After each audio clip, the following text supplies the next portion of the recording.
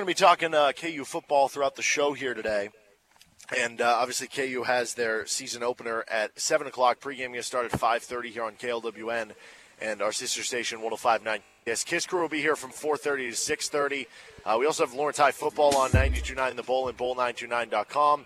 Kent Swanson, a host of KC Sports Network, is going to join us at 3:45 here. We've got the RCST Football Trivia Championship at the top of the 4 o'clock hour. Lee Sterling of Paramount Sports is going to talk some sports gambling with us in the middle of the 4 o'clock hour. We'll get to our game picks. We also have some more KU football superlatives and a little KU football Missouri State preview and talk, which we're going to do here as RCST is brought to you by 23rd Street Brewery. But before we get into that, the big conversation of the day so far among KU fans has been what's going on with Jalen Daniels.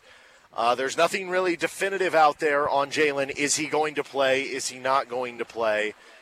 But there are some rumors going around that he's not going to play. Now, we will wait and see. I don't know what's going to happen here. I don't know if he's going to play. I don't know if he's not. But if he does end up missing this game, I think it is a gigantic deal. You think so? I think it is gigantic, yes. I wouldn't go that far. Honestly, if he plays or doesn't play, my opinion of the situation is not going to change really dramatically. I wanted to preface this whole conversation by saying I'm not a doctor. I don't know anything about medical stuff. I just play a doctor on the radio. I pretend, okay? That set aside, when it comes to the injuries that it sounds like Jalen is dealing with, back tightness type injuries, there are certain types of injuries that we know can be more nagging type injuries that can be recurring or can flare up at various times and kind of don't have a lot of control over. It seems like that might be the case here with Jalen Daniels. He might be dealing with a type of injury that he might feel fine one day and he might wake up the next day and have some trouble. So the fact that he potentially could not play in this game against Missouri State doesn't really change my view on any of that. I mean, if he doesn't play, I'm not going to be extremely alarmed. If he does play and he looks maybe not great or whatever, I'm not going to overreact one or the other. To me, this doesn't change anything about how I view the situation, which is I expect it to be something that's probably going to be more of an ongoing type injury, which is very frustrating, I'm sure, for a lot of KU fans. But I think it is going to be one of those things where it might be just a week-by-week situation of some weeks it might feel great, other weeks it might not feel very great. See, that's why it's a big deal to me, that it is not going to be something that at this point I feel like is going to go away this season. Yeah, but I kind of already have reached that level, honestly. I kind of already reached that point of, okay, this is probably something we're just going to have to deal with for a good chunk of the season. But see, then that's a big deal to me. That's a big deal to me.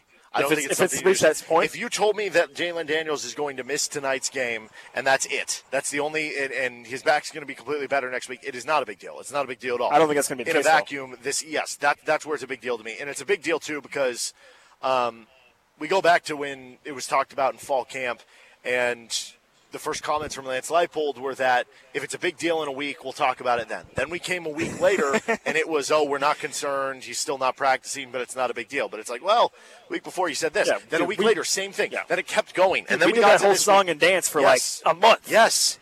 And so it just didn't make sense. And then we get to this week, and when asked about Jalen Daniels, there were a lot of weird comments from Lance Leipold that we were like, why is he saying it like that? Why is he, when asked about, is he starting, he's kind of like dancing around it in a weird way, but sort of saying he is.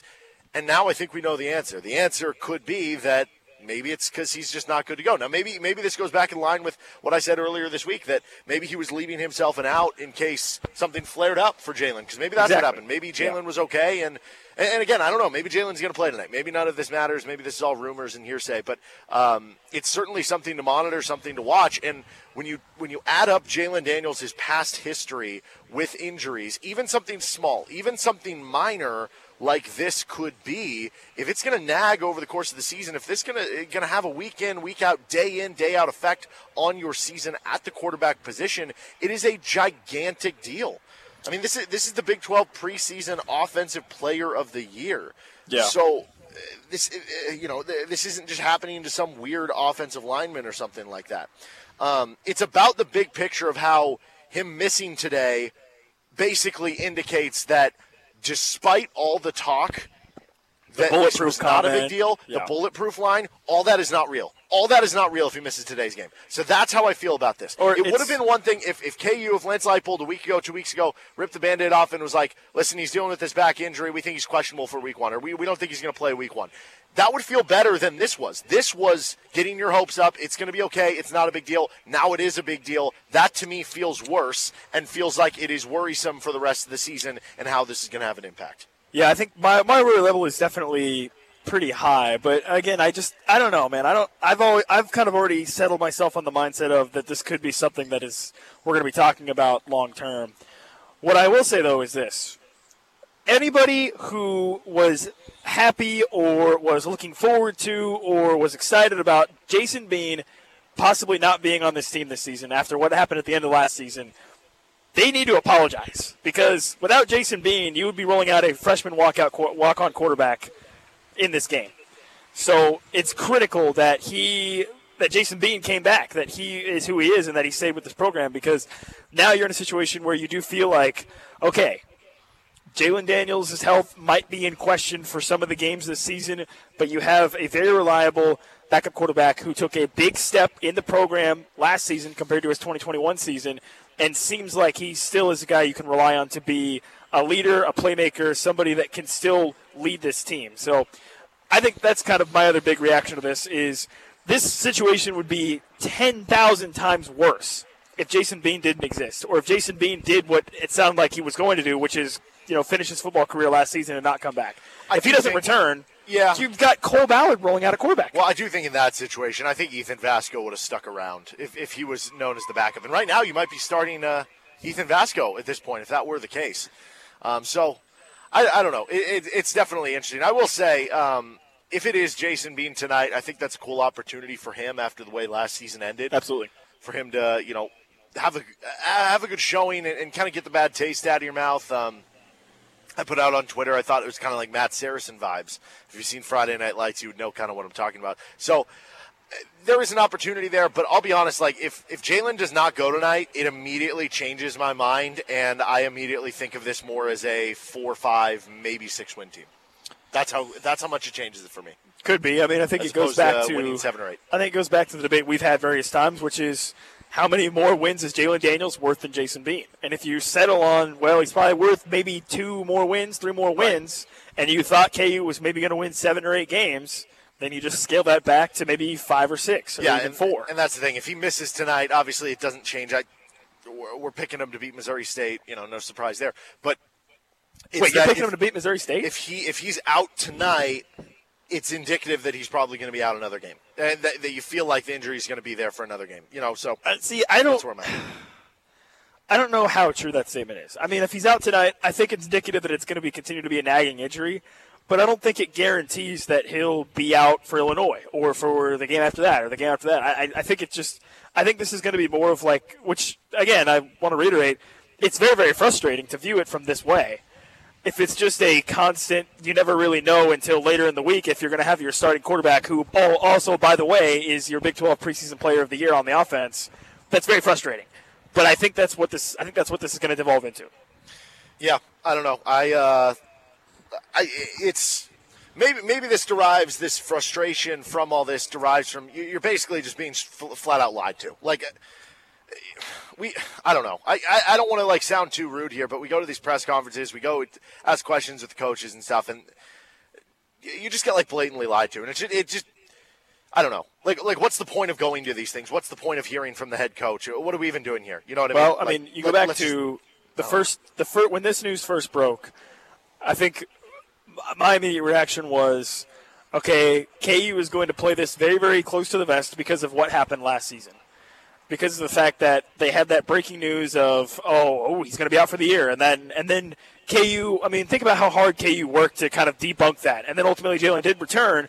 But the point being that I think because of that, and because it's Jalen Daniels, KU's now even more conservative about giving information than they had been even last year about the injury. Which, again, as you kind of said, from our point of view, and I think from the outside point of view, it does make things a bit annoying because you want to know if you're going to have your Big 12 Offensive Player of the Year preseason quarterback playing. Yeah. And right now it's not a guarantee one way or the other, which I get that. But But yeah, I think there's going to be a lot more of KU playing this close to the vest because, again, I think last year has impacted a lot of how they've handled the situation this year, which rightly or wrongly, however you want to look at that, and that's just the reality of it right now, I feel like.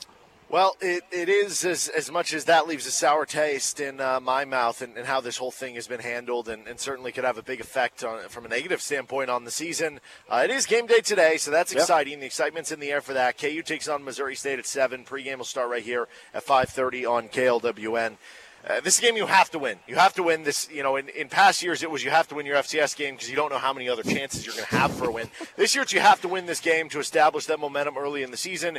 And from where you have now gotten to as a program, a loss in this game, really does set you back from a progress and fan attendance standpoint. Oh, a loss in this game is burn it down. It's literally burn it down. I think that's the clear answer there. That's by the way, that is my extremely rational, very, very rational, not at all insane take on that. Lose, burn it down. Okay. So, yeah, absolutely. I mean, listen, in the past, like you said, Kansas playing an FCS school, it was just please win so that we don't have a 0-win season or, something like that. So, but now you've elevated beyond that. Now it's you need to take care of business, whether it's Jalen Daniels or Jason Bean. This should be a comfortable game for you. You should be able to go out and control both lines of scrimmage. You should be able to go out and control the game, and you should be able to win by, 20, 25, 30 points in this game against a Missouri State team that has a new head coach. I know they have a lot of their same coaching staff, but they have a new head coach. They have some questions also in other areas of their team. This is a middle-of-the-road FCS squad, so it's a team that you should be able to beat very easily, regardless of the circumstances surrounding your quarterback, regardless of the circumstances surrounding your program. This needs to be a W for KU, and I think it will be, to be clear. I mean, I don't see any reason why KU shouldn't win this game in easy fashion. But that being said, I think a lot of KU fans probably still have that. We talked about this last year. A lot of KU fans probably still have that little voice in the back of their head that says, "Hey, KU sucks. They're probably going to lose. Worst case scenario, all that stuff." That's probably still in the back of the minds of some KU fans. And I don't know how long it's going to take for that to go away. I certainly still have it in the back of my mind. I don't know how you can after what you've been through for the last decade plus. But, yeah, this should be a game that you easily win, regardless of who's at quarterback, regardless of the situation surrounding everything else. You should be able to go out and control this game and get a win. Yeah, Missouri State, they have 8 starters back from last year's team. Meanwhile, you have 10 starters back just on offense. So you have a lot more starters than them back. You have more coaches back than them. Their head coach, Bobby Petrino, is now the offensive coordinator at Texas A&M. Meanwhile, Kansas has literally every one of their coaches back.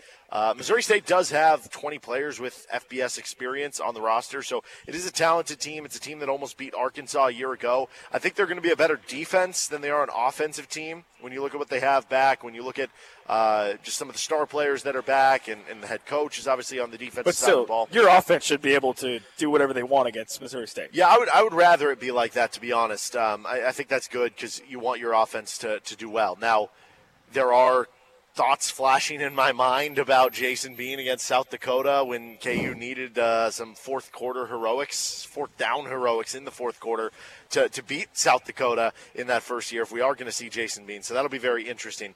One thing, though, is this is a game that KU needs to dominate on the offensive and defensive line. You're bigger than them. You're stronger than them. Show it. Impose your will in this game. Dominate on the line of scrimmage. Missouri State was just 41 pass blocking grade on Pro Football Focus last year. 41 as a team. They were just a 51 in run blocking grade. This is not a good offensive line.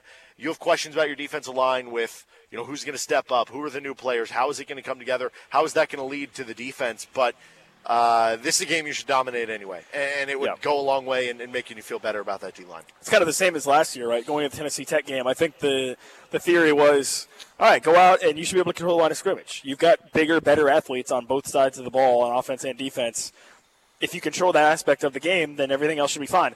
And to their credit, KU did that, right? Devin Neal had 28 yards of carry. Lonnie Phelps had 3 sacks. They got plenty of pressure on the D-line. So if you replicate that, I think you'll feel a lot better about where this team is at going forward, because when you get to Big 12 play, when you get into facing Illinois coming up, the quality of athlete on the line of scrimmage is going to be significantly higher, obviously, than Missouri State. So you have to really, really be prepared and be ready for that. And this is a game against Missouri State where you have a chance to establish that and say, yep, this is who we are. You know, we've got Dominic Pony left tackle. He's elite. We've got Nowitzki in the middle, who is, you know, one of the best centers in the Big 12.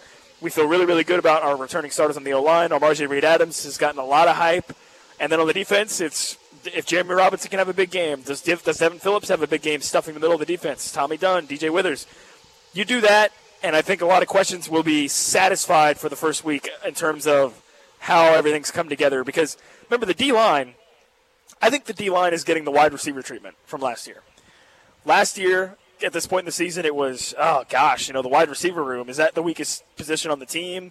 You know, what do we expect from the wide receiver room? Like, you know, that was the discussion last year. And I feel like this year, that's kind of been the D-line. Maybe not to that extreme, though, because now we've heard a lot of positive about the D-line. But still, that's been the conversation. And so if the D-line comes out and has a strong performance, that will really help maybe mitigate some of those concerns. He's Nick Springer. I'm Derek Johnson. We are live at Big Mill, where we have a couple segments here, including with Kent Swanson that we had to record earlier in the day, RCST football trivia. But we will be out here live regardless. We're going to be here till 5:30. Then I'll be here with the KISS crew till 6:30. We're going to be giving away all sorts of stuff. We got NASCAR Speedway tickets. We got gift cards to Big Mill. We have T-shirts to give away, and we have KU football tickets. We're going to start giving away the KU football tickets at 4:30. You know what? I'll tell you what, if anybody wants to come and try to get some KU football tickets right now, actually go for it right now. I'm going to ask you a trivia question, though. You got to get it right to get a pair of tickets. We got three pairs of tickets to give away. All right, we'll be back after this time out with some KU football audio. This is Rock Chalk Sports Talk. You're listening on KLWN. Depend on it. Out to Big Mill and see our show. As we're on 9th of Mississippi at Big Mill. Great spot to stop before the game, or if you want to watch it there, if you don't have tickets, or after. We do have some KU football tickets to give away, NASCAR Speedway tickets given away, and plenty more stuff too. We got some of our new T-shirts, our Home of the Hawks shirts. You can come by and get some of those too, again, at Big Mill, where the KISS crew is going to be till 6:30. Our show will be here till 5:30 today, again, at 9th of Mississippi. Can't miss us on the way in at Big Mill. So throughout the week, we got a chance to catch up with some KU football players at KU football media availabilities. How about hearing from Luke Grimm? He certainly sounded like he had a chip on his shoulder this year. Here is one of the starting receivers for KU football. Brian was just asked about just the fan support and everything. Like, do you guys have a sort of feel on how important these first couple weeks could be to building that for later in the season? Oh yeah, just like build momentum for the fans to, you know, fill up every single game, sell out every game. These ones are the most important because if we start off strong, they're going to keep coming. Look, when you guys watch Missouri State on defense, what have you seen? They like to play a lot of cover two, a lot of trap corners, man, third down and short situations, and we look to have a lot of good plays coming off those. I know you got some young receivers that have joined the program, but Keaton Kubeka being on the depth chart, what have you seen from him? He's, turned a lot of people's heads. He's done really well on special teams and on offense. He runs really good routes, makes his plays, and done really good understanding the offense and making minimal mistakes. What are the most important things that you're trying to focus on in this first week? Just like dominating the blocking game, just kind of, showing our offense of what we can do to college football, make sure that, people know that this is the most stressful offense in the country, and that's what we're going to do. Hey, Luke, is it a different feel this year? Going in, not really being an underdog, people putting Kansas up and returning so many guys on offense and the expectations? Yeah, I think that people still don't respect us as much as we think we should be. So there's still that aspect of we're coming into every game with a bunch of grit and a bunch of, tenacity. But as far as we're not going to catch anybody sleeping, like they're going to be prepared for us, whether that's as much as they should be or not is up to them. When you talk about not necessarily having as much respect as you would want, where do you think people see you comparatively to where you want to be seen? I can't really answer that for them. That'll be, when the day comes, it comes. But as far as we're concerned is, we're not going to be taken lightly by anybody. And if you decide to take us lightly, then that's your problem. So that was Luke Grimm, expecting big things from him tonight and this season. Moving to the offensive line, though, Dominic Pooney is a really interesting story. Came in from Central Missouri, was awesome last year as a guard, moved out to left tackle this year, and I'm excited to see what he can do at that position. It's the position he actually played at Central Missouri before coming over to Kansas. Here's a conversation with Dominic Pooney earlier this week. You said you were going into last season to make a statement. That was kind of the focus. What's the focus heading into this season? So I think we have just bigger goals this season. Obviously, we want to go win the Big 12. We think it's doable. We think we can go compete, win any game we play this season. I think last season going into it, it was kind of just like we're gonna win, like get to a bowl game, like, and it was just different goals. You know what I'm saying? And we're going into this season fully healthy. Like, we just feel like we can do it. So a lot of confidence. I would say confidence is the biggest thing, biggest difference. I remember I talked to Rich at some point last year, and he always said about keeping that chip on your shoulder. Yeah. And it keeps it going. Mm-hmm. What do you do, like, to find that chip, or what's the? What do you find that keeps you going? I would say this sounds like cliche and crazy, but like I hate losing, no matter if it's like me, myself, or the team. And our O-line, I think that's like we want to be the reason like we can win games, and that's the chip for us. Like we want to be very dominant this season, and and we're motivated to do that. A lot of tough guys up front, but I would say we just hate losing. That's pretty much the motivation. My last question: 7 home games this season? How does that one extra home game help for the guys? Sure. Oh, it's tremendous because traveling back after the game and then waking up to come to work out, it's not the best. But staying home, you get the home crowd. Obviously, there's a lot of benefits to it. Just no traveling, honestly, because traveling can be kind of taxing a little bit. Thank you. Sorry if I missed this part, but how important is that home crowd? Oh, home crowd is super important. Last season, the first time we packed out the booth, like we ran out that tunnel, and it was like, oh my gosh, like this is a whole new Kansas, like whole new team. It's just different. And then we rode off them. I feel like we were playing off them those few games, and I mean we were pulling wins out. Some of those games came down to the end, and I think because we had the crowd, we were able to pull them out. Like they were messing with the other team a lot, so I love it. Fundamentally, what are some of the biggest differences playing guard versus tackle? Guard space, working out in space. When you're out at tackle, you're dealing with a lot quicker dudes, longer dudes. So you really got to be like keep your feet moving. Whereas guard, it's like right now, like as soon as the ball snaps, you're like head-on-head collision. Like run blocking at guard is a lot harder than tackle because you're trying to move those big D tackles, like 340-pound dudes. So I would say run blocking at guard and pass blocking at tackle. That's like the two big differences. I saw in The Athletic you popped up on some rankings for NFL draft prospects for this next year at the tackle position. When you go back to when you were at Central Missouri, did you ever envision that you would have the chance possibly to play in the NFL? I did because my older brother made it to the NFL out of Central Missouri. So to me, he's like my biggest motivation because if he didn't do that, I don't know. Because I would have just been a big question. Can you even do it out of D2? I've seen people do it, but those are very rare cases. So obviously when you come to Kansas, though, like more of a spotlight on you, going against better people. PFF grades you. No PFF in D2, so. So is that something you pay attention to, the Pro Football Focus grades? Because you graded out very well last year. I don't pay attention to it. Okay. People tell me, though. I don't know if NFL scouts are huge on it. I don't know who's big on it. I guess it's more for fans to like see like who's better. But I don't know. And when talking about your brother, how much advice does he give you over the course of the season? Do you talk to him every week about kind of what's going on? Yeah, I talk to my brother every week. Because he went against when he was in the NFL, he went against the best players. So I like to talk to him about what he did against like certain people. And he played guard in the NFL, so he didn't really go against the DNs. But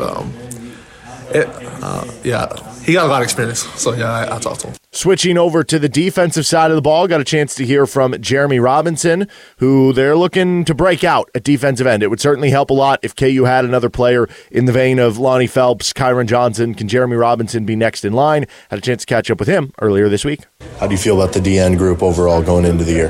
Feeling good. I feel like I tell my guys this all the time. We have the easiest position on the field, so like we can just be out there being athletes. So I feel like we're just going to be out there having fun. Hayden is listed as the starter on the depth chart for this week. Just what have you seen from him to impress and to earn that spot? Bro, he's just fast and twitchy, and that's the definition of never getting tired. And, he deserves that spot because he has the biggest motor out of us all. What have you seen, just in terms of Missouri State's offensive line, what to expect in that domain? I've seen that they're definitely going to be physical. They're going to be ready to play. They're been like the top team in the FCS, and we're taking on the challenge and treating them like we'll treat anybody else on our schedule. Do you have any expectations for yourself this year?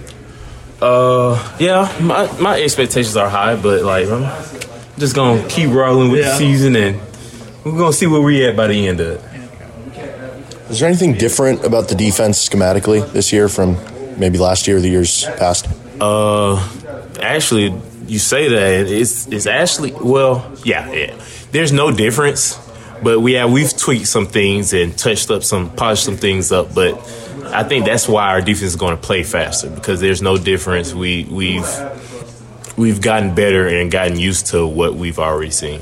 Is it just the continuity of being in it now for the third year of the program? Right. Just us to the coaches, us to each other player. So just putting us together and bonding together for these 3 years, I feel like this third year is going to be great for our defense. Seems like the defensive line has done a bunch of stuff to kind of mesh together and team bonding and stuff. I know you've hosted somewhat cookouts and stuff. What are some of the things that you guys have done off the field to kind of come together? Usually we just eat. There's a lot of eating around. But we just hang out, chill, talk about plays off the field.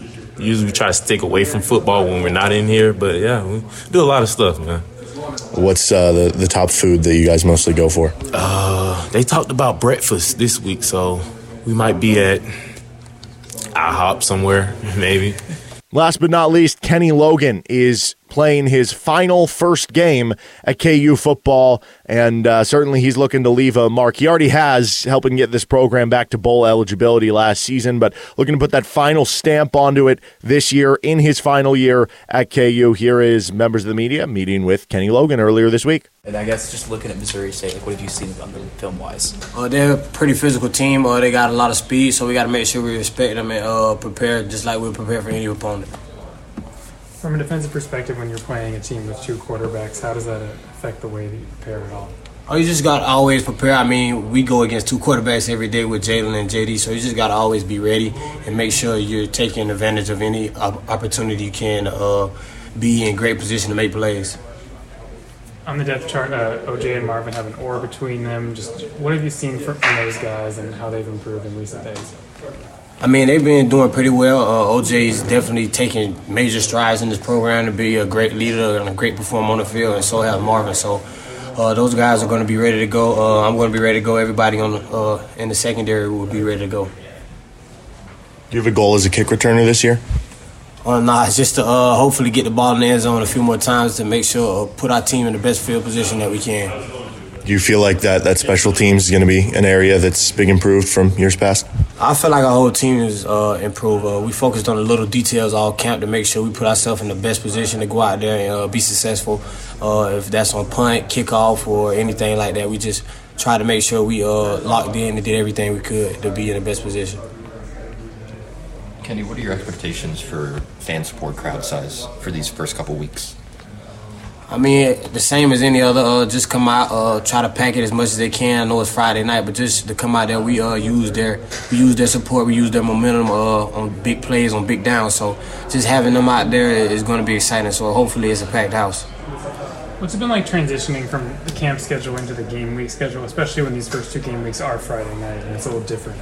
It's been pretty smooth. Coach made sure he tried to make it as easy as a transition as possible. So it's been pretty smooth. Nothing's really changed. We just starting on different days now, but we're ready. We've been prepared pretty well, so we're excited. Are you feeling sentimental at all with this being your last first game?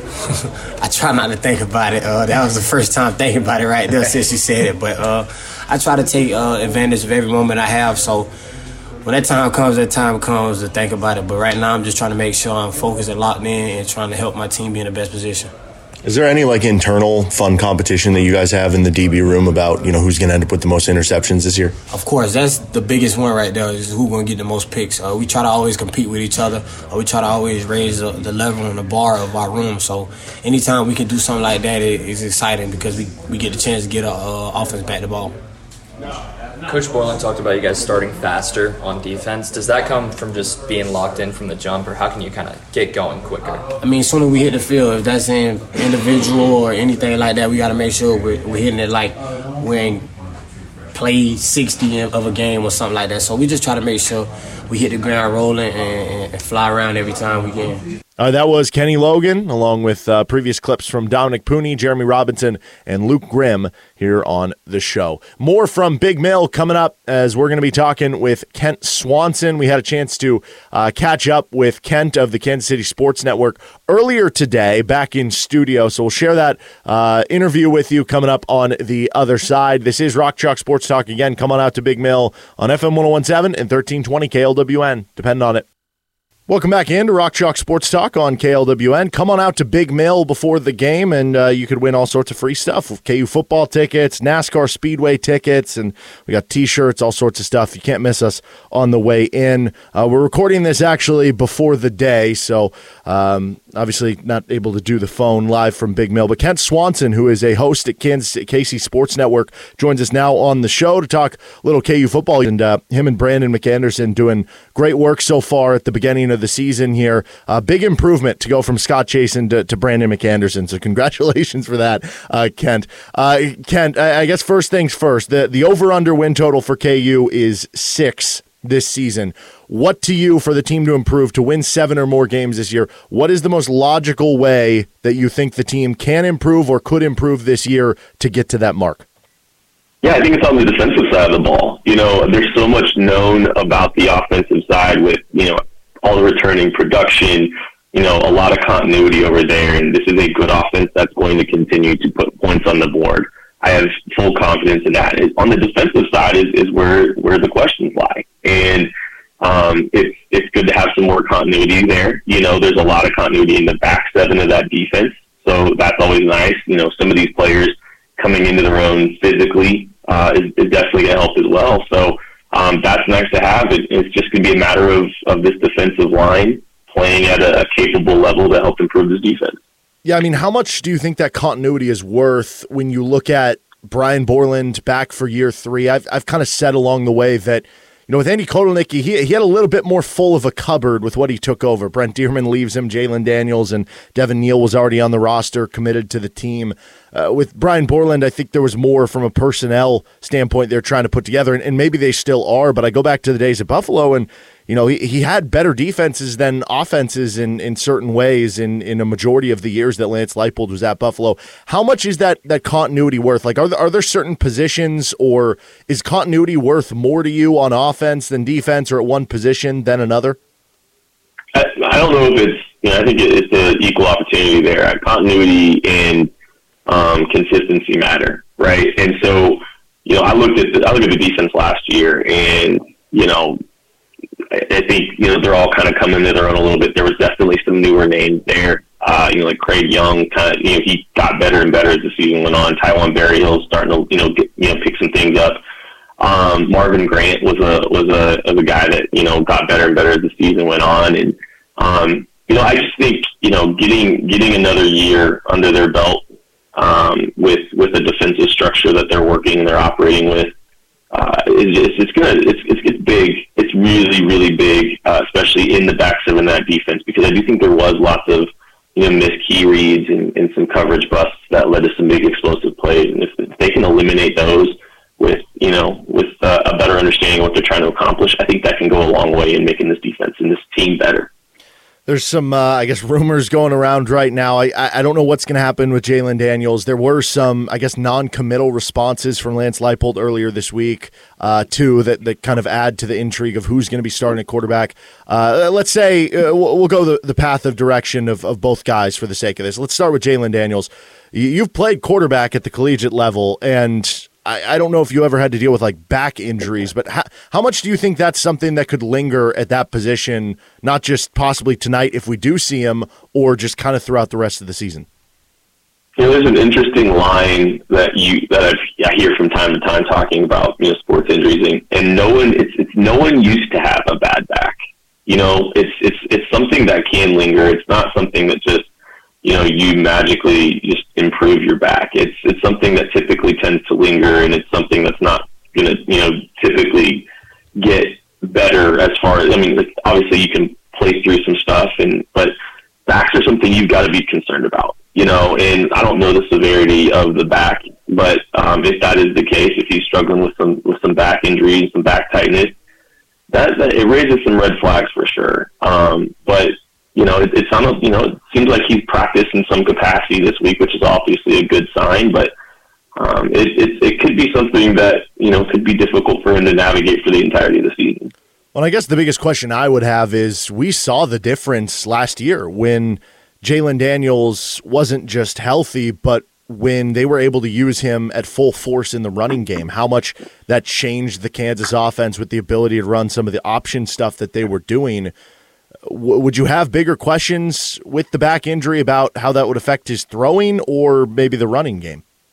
Yeah, absolutely. I think it's all of it. How do you use him? Are they having to protect him a little bit from himself? Are they asking to just protect him a little bit, period, because they don't want to overextend him in the injuries that he's trying to deal with? His legs are a dynamic asset to this team. He runs the ball differently than Jason Bean. I think Jason Bean is a guy that you want to see try to get out on the edge. He's wanting to try to get up the sideline. Jalen Daniels is a guy that he's able to run inside the tackles a little bit more. So that's a weapon and an asset that can make it really difficult on defenses to try to deal with. Is if a guy can fit up inside on some runs, you can do a lot of different things with him there. So it's definitely concerning about the outlook for him. But we don't know the severity of what he's going through. So maybe it is something that it will heal up enough for him to be able to do the things that made him so special last year. Well, if we don't see Jalen Daniels tonight, if it is Jason Bean, what kind of improvements? Because as much as there was a difference between Jason Bean and Jalen Daniels last year, the Jason Bean from 2022 was still leaps and bounds better from the 2021 version. Maybe there can be a similar jump even forward this year, although the stats were pretty astounding a season ago. What are the types of improvements that you would be wanting to see tonight if it was Jason Bean? I think Jason Bean absolutely did make some strides last year. There's still some inconsistencies in throwing the football. I think there's some times he, needs to try to learn to throw a little bit with more touch, a little more anticipation, try to get some balls up and down over mid-level defenders. And that's something I thought he had some struggles with last year, just trying to get some balls up and down in the intermediate area of the field. So that's something I would be paying attention to. Some of his choices with his fastball, and how he kind of navigates anticipation and touch. Those are things that have gotten better for him. That could be a really, really helpful for his game. We're talking with Kent Swanson, host of KC Sports Network, and Booth Review is the name of the KU show that he's doing. We heard from Luke Grimm earlier this week about Missouri State being a big cover 2 team who plays switches to some man on third and shorts. When you hear that schematically about what KU is going to be going up against, is there anything that comes to mind in terms of how KU can and should attack that defense? Yeah, I mean, you can run the ball a little bit if you're going to play, a too high structure. How they get, some stuff and some run fits in there will be fascinating to watch. 2-man's going to be really tricky if they're going to try to play man covered behind a cover 2 or in front of a cover 2. That's where the quarterbacks like to become really valuable as well. Those are a couple of things I would watch out for. You can beat cover 2 down the sidelines with vertical shots too. And so a Lawrence Arnold, Quentin Skinner, and honestly, I think, cover 2 hole throws are something that fits a Jason Bean well if he is going to be the guy, because we just got done talking about his ability to kind of rifle the football and drive a football. Those kind of throws down the sidelines to bigger receivers, where you're trying to drive a ball and fit it. Those are areas that you can beat. You can beat cover 2. The other area is, just depending, on the, if they're playing more like a Tampa, you can get those intermediate throws that we're kind of talking about too. So there could be a test for Jason Bean to try to throw some, big routes, some intermediate throws up and down over the second level of the defense. Those are some things that you might be able to see and get an idea of from Jason Bean tonight. Well, I think everyone needs a guy or two that maybe isn't the star player that you can kind of hitch your wagon to about being, that's my guy. I think he's going to have a good season or something. I don't know. Do you have one of those on either end of the ball or on both ends of the ball? Do you have an early favorite guy that you think could emerge this season for KU football? Well, one of the guys, I loved what Dominic Puna did along the interior of the offensive line last year. I thought what he showed in going from Division II to KU last year, playing, along the interior, I thought he was outstanding. And he got he got rewarded with some honorable mention, with the Big 12. Him kicking out to tackle, I'm just fascinated by and excited to watch because he played very good football last year. If he can hold up at left tackle, that's huge for Kansas football. If he's a Big 12 left tackle, then that can really, that was one of the big question marks this team had on the offensive side of the ball. If he's able to man that position successfully, that's huge. And I believe in what he's able to do. I really enjoyed watching him play in a Kansas uniform, and I think, he's going to continue to rise to the challenge. Talking with Kent Swanson, KC Sports Network booth review here on Rock Chalk Sports Talk. I will say, Kent also does great work with the Chiefs too, beyond with KU. So I actually have a couple either-ors to finish up with you here. These are going to be some fun kind of crossover questions. More total touchdowns this year. I'm going to ask you to put on your prediction hat. For Jalen Daniels plus Jason Bean, so you get rushing and passing for whoever the quarterback is, or Patrick Mahomes touchdown passes. Ooh, that's a great one. That is a great one. I'll go Patrick Mahomes touchdown passes still. It's going to be close. I mean, if Mahomes is going to be in the 40s, that's going to be a difficult number for a combination of Jalen and Bean to hit, especially since it's probably only one of them playing at any given time. So still give me Mahomes, but don't let it diminish Jalen Daniels and Jason Bean and how good I think they're going to be this year. Yeah, and for what it's worth, I think they tied last year because it was 43 for Jalen and Jason between rushing and passing, nice. And it was, 43, I think, passing for Mahomes too. So who knows? Maybe it'll be close again. More Jared Casey touchdown catches or Isaiah Pacheco 100-yard rushing games? Give me Casey. He's like, that's where he's kind of valuable, is down there in the red, and so maybe it's not necessarily going to be high volume in the 20s, but that is something we've seen him be valuable down there in the red zone anyway. So in the way they're able to utilize him, they can get him out in the flat. They can get him from a tight end position. I think he'll be a productive. I think he'll be productive in the red zone. And the last one I got for you, better defense compared to its competition. So the KU defense compared to the rest of the country in college football, or the Chiefs defense without Chris Jones compared to the rest of the NFL? That's a great one. That's a push. It's getting close to a push for me. Give me Kansas football slightly. I'm a believer. I think I like what they're doing on the defensive line. It's going to be a different kind of group. And I think, they'll sneak up on some people, everything I've heard. So I'm buying a big improvement and a good standing for the Kansas defense. He's Kent Swanson, host of KC Sports Network. Where can people like and subscribe to everything and with Booth Review? Well, make sure you're checking out KC Sports Network. That's where all of our Chiefs and college coverage goes. KCSNU is the YouTube page for all of our shows. Booth Review with Brandon McAnderson every single week. It's been a lot of fun doing it with him. Yeah, I'm just glad to be moving on from Scott Chase, and that guy was just miserable to work with. There you go.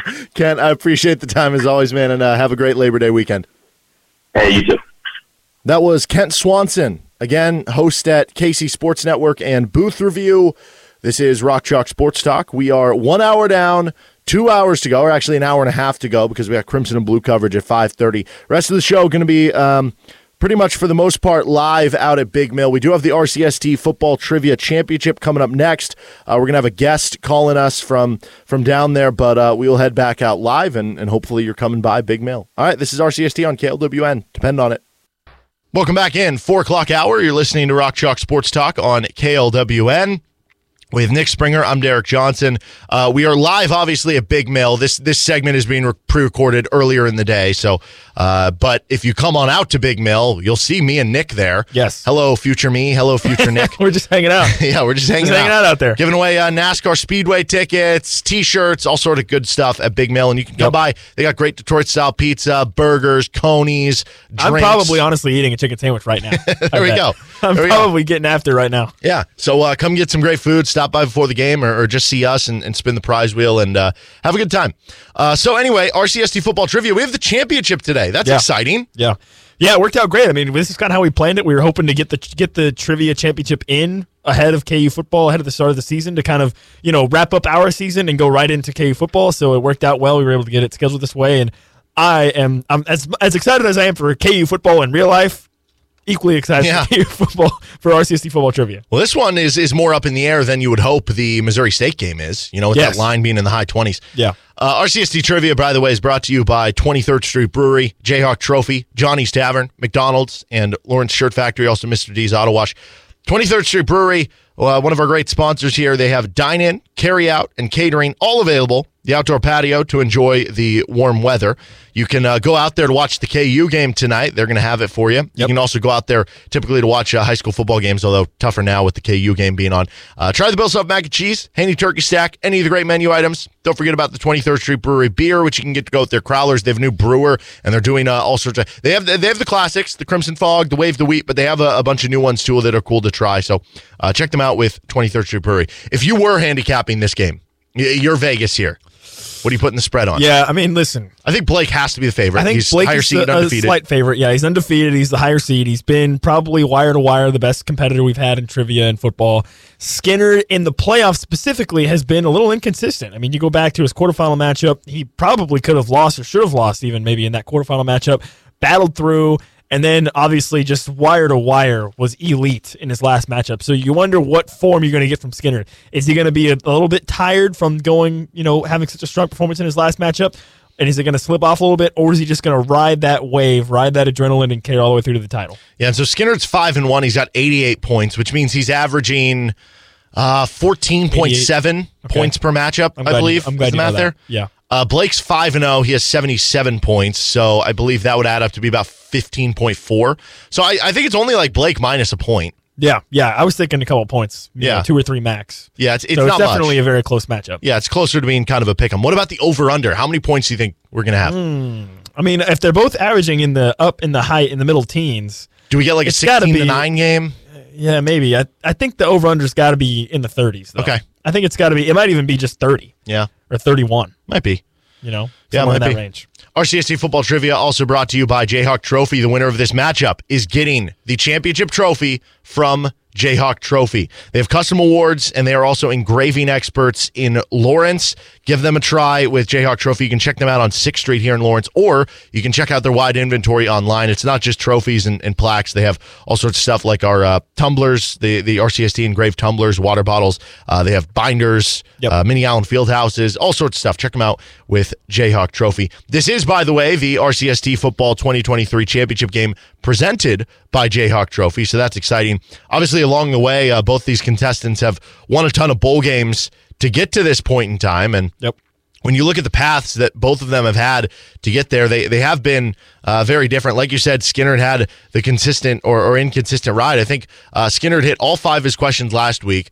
He hit the last one against Jackson. So he comes in on a 6-question winning streak to that point in time. But RCST football trivia also brought to you by Johnny's Tavern. In 2023, Johnny's Tavern celebrating its 70th year anniversary. And that's good news for you because they'll be having all sorts of specials. You have your original location in North Lawrence where you can be part of the neighborhood porch. Now 13 locations of Johnny's from the Topeka store to the newest store in Raymore, Missouri. Try all the great food, try all the great beer, including the Blue Collar Lager. Beer you can get only at Johnny's, that's brewed by Free State Brewing Company, at least on tap. You can get it canned now. They sell it at Johnny's. I saw Cork and Barrel has it now, so they have it at some of the liquor stores. Really good. Highly recommend. Perfect beer before the game, like KU football today. All right, without further ado, here's the moment you've all been waiting for. This is, for all the trivia marbles here, it is the championship matchup 5th-ranked Skinner Wendinger. 2nd-ranked Blake Farrell in the RCST Trivia 2023 Football Championship. Blake is our only undefeated contestant so far. Skinner 5-1, scored 31 points last week, including a perfect through the first 4 questions. Skinner, I want to start with you. You had an unbelievable matchup. It was just yesterday, so this is a quick turnaround for you. Does that help you because you performed so well and now you get to keep the momentum going? It's just, I don't say it helped me. It just ran down my pike yesterday. Okay, well, Blake, you are undefeated, the only contestant left. Does that put any pressure on you in the championship that you feel like you haven't had that blemish yet? Not really. I think the pressure's on you to ask the right questions, Derek. I've been getting super lucky. I feel like my opponent keeps getting the wrong side of things, so I hope that continues. Okay. Well, I guess Skinnerd is the lower seeded team here, which means, Skinnerd, I'm going to let you call the coin toss. Do you want heads or tails? I had a dream. I took heads. So are you going to follow your dream? Yes. Okay. Let's see if your dream was right. It is tails. Oh. So maybe more of a nightmare than a dream. Blake, do you want to go first or second? I'll go first. Okay. All right. Thank you, Blake. I was going to say, problem. Skinner usually likes to go second anyway, so I think that worked out. That's why. Yep. All right, Blake, you're up first in the easy round. These are worth 3 points. The championship here for RCST Football 2023 Trivia. Easy question for you, Blake. In 2019, KU nearly earned a Big 12 road victory, but lost on a 33-yard field goal in a 50-48 loss to what opponent who is soon to leave for the SEC? Texas Longhorns. That's right. They almost pulled the upset there with Brent Dearman surprising the opposition, but in the end, it was Texas coming through. All right, Skinner, your first question. In that 2019 near victory over Texas, what Jayhawk quarterback starter threw for 4 touchdowns and first name starts with the letter C? Carter Stanley. Yep. Starter Carter or Starter Stanley, whichever one you want to refer to it as. All right, 3-3 the score. We're all tied up. Got through the easy questions in the championship round. That's good. On to the medium. These are now worth 6. Back to you, Blake. This Jayhawk kicker led the 2022 team, so last year's team, with 48 made extra points. What's his name? Borchilla? Yep, Jacob Borchilla. Last names do work, and that is the correct answer. All right, Skinner, your medium question. This Jayhawk punter led the 2022 team, so last year's team, with 34 punts. What's his name? Reese Vernon. Yep, Reese Vernon is the correct answer. Guys, know your KU football punters and kickers. There you go. All right, it's 9-9. We're tied up at halftime, headed into the second half. Into the third quarter we go. These are now the hard questions, and they're worth 7 points. Back to you, Blake. In KU's 2005 regular season finale win against Iowa State that came in overtime, starting quarterback Jason Swanson was hurt, allowing what backup quarterback to come in and mount a comeback? Brian Luke? Brian Luke is the correct answer. That's a big hit for you, and you take a 16-9 lead. All right, Skinner has hit his last 9 questions, I think, at this point. Let's see if he can keep it up and tie the score here in the third quarter. Skinner, your 7-point question. In KU's 2006 victory over Kansas State, Wildcats starting quarterback Josh Freeman was intercepted 3 times. One of them was by Aqib Talib. What player had the other 2 interceptions, including one of which that was a pick 6? Anthony Webb. Anthony Webb is the correct answer. This is exactly how you hope a championship match would go. 16-16, 6 up, 6 down on the questions. Let's see if we can determine a winner in the really hard round. Obviously, we could have our 5th question. Maybe we could have overtime. Let's find out. Blake, back to you. Really hard for 8 points. Trailing just Azur Kamara, This Jayhawk finished second on the 2019 team in sacks with only 2.5 of them.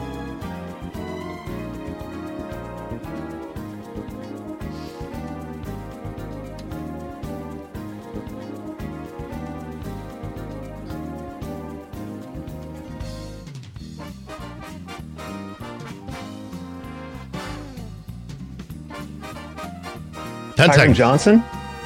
The correct answer on this one is Darius Moraine. And I don't remember exactly how to pronounce the last name. Maragni or something? Moraine something. I thought it was Moraine. Moraine, I think, yeah. Anyway, that was the name of the guy. It's a funny spelling. Yeah, it was. Okay, Skinner, you can take a lead in the really hard round and force Blake to have to answer a really hard question in a fifth question. Otherwise, if you get this wrong, we just skip the fifth question and we go to overtime. Skinner, who led the 2019 Jayhawks in interceptions with 2 of them?